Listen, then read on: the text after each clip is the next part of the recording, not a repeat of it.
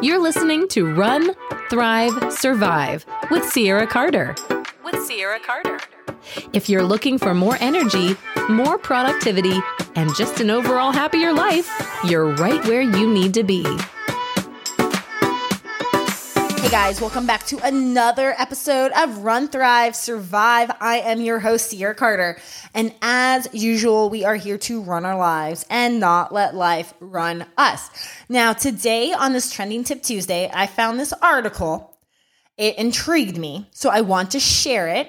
And that is, they are now trying to treat, it's in studies, it's in, processing, making sure it's nothing bad's going to happen. But it is in the lineup that they are treating eating disorders with cannabis or AKA marijuana. And I personally, when I saw this, I was like, well, that's interesting. I mean, is there anything that they're not treating with marijuana at this point? I feel like every single thing that we're experiencing in life, they're just like, oh, let's try marijuana. But I looked deeper into this article, and honestly, it goes so much deeper than that.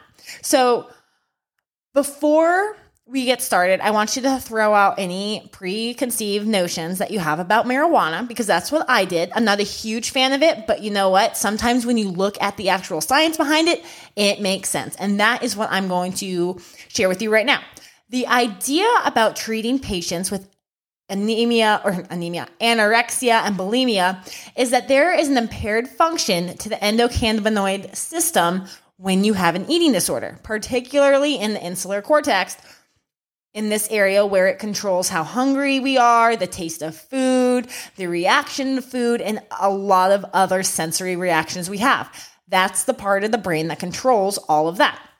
Now, on the other hand, the insular cortex is also where the insular cortex is also famous to be the marijuana neurotransmitter system. This is where THC in marijuana will help trigger this chemical function to increase the firing of these receptors.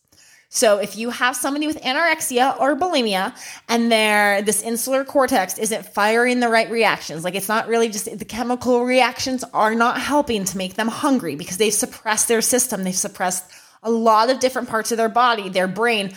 You mess up a lot of different things when you're anorexic or bulimic. And trust me, you guys, I've been there. Anorexia is awful. And these receptors are not firing, so you're not hungry. People might be telling you, hey, you're starving yourself. And you're like, but I'm never hungry. It's because these receptors are not firing. So the idea is that these receptors fire, the THC in the cannabis is going to help fire these receptors and help the patients eat without having to put them on a feeding tube. Now, I got to this part in the article and I was like, all right, so we're not really just treating people that come into maybe a psychiatry office and say, hey, I am been diagnosed with an eating disorder. What can you do for me? They're not going to tell you to go smoke weed. This is actually to the point where you're about to be on a feeding tube. You cannot help yourself. You're not hungry and you are not eating. So they're putting you on a feeding tube. I've heard from multiple nurses and, different people that usually when they treat people with cannabis or marijuana, it's not asking you to go smoke it. They're actually going to give you a pill. Now, of course, there are some concerns that come with this, right? One of those concerns is the fact that THC in marijuana actually increases anxiety in patients who have had mood-related disorders. Unfortunately, I can speak for myself too here. When I was anorexic, my anxiety was at an all-time high about life. Not just about eating food and getting fat, but about life. And if you were telling me that you were going to give me a drug that increases my appetite and may increase my anxiety, so now my anxiety is terrible and I'm overeating because I have the munchies, I would probably spiral and lose my mind. So of course, this is given to these patients in controlled settings. It's not really just given willy-nilly. You head home and just see how it goes. It's given to you in controlled settings to see if you have this reaction or not. THC always, the reaction to THC for different people is always different. So one person cannot speak all. I'm just saying from experience. Now, of course, the other problem with treating eating disorders with marijuana is they're showing that these people could possibly abuse the drug later. A lot of substance abuse comes with people with more of the behaviors related to addiction. And I'll tell you right now, when I was anorexic, I definitely could vouch that I had a more addictive personality. I would get hooked on something for a long period of time, and it was like an addiction. I needed that control. And so if you're giving a substance to somebody that has maybe a control problem, very often seen with people with eating disorders, it could be abused down the road. So that is what researchers in this article are saying. Like, I know 1 in 9 people become addicted to marijuana, but we might see a different trend with people when you have a really highly saturated area of people who have maybe addictive personalities.